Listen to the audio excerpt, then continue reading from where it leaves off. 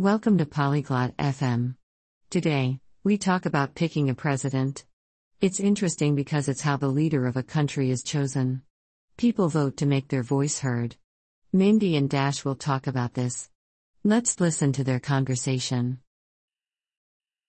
Hola Dash. ¿Sabes algo sobre las elecciones? Hi Dash.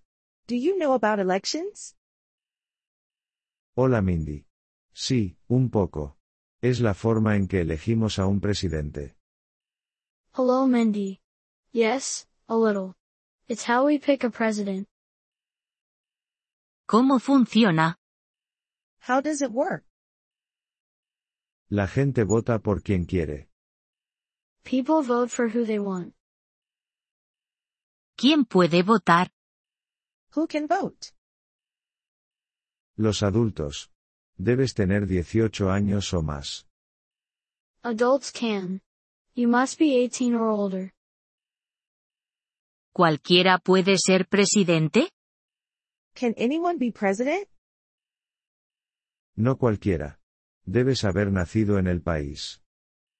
Not anyone. You must be born in the country. ¿Qué más? What else?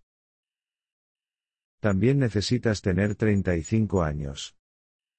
You need to be 35 years old, too. Ah, ya veo. ¿Y cómo votamos? Oh, I see. And how do we vote? Vamos a un lugar llamado colegio electoral. We go to a place called a polling station.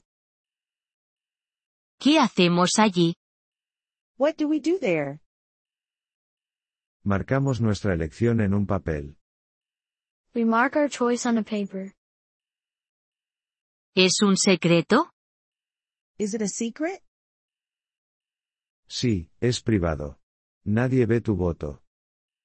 Yes, it's private. No one sees your vote. ¿Qué pasa después de votar? What happens after we vote? Cuentan todos los votos. They count all the votes. ¿Y luego? And then? La persona con más votos gana. The person with the most votes wins. ¿Es importante votar? Is it important to vote? Muy importante. Así hacemos oír nuestra voz. Very important. It's how we make our voice heard. Quiero aprender más sobre esto. I want to learn more about it. Leamos un libro sobre elecciones juntos. Let's read a book about elections together. Buena idea, Dash. Gracias. Great idea, Dash. Thank you. De nada, Mindy. Votar es nuestro derecho. You're welcome, Mindy. Voting is our right. Thank you for listening to this episode of the Polyglot FM podcast. We truly appreciate your support. If you would like to access the transcript or receive grammar explanations, please visit our website at polyglot.fm. We hope to see you again in future episodes. Until then, happy language learning.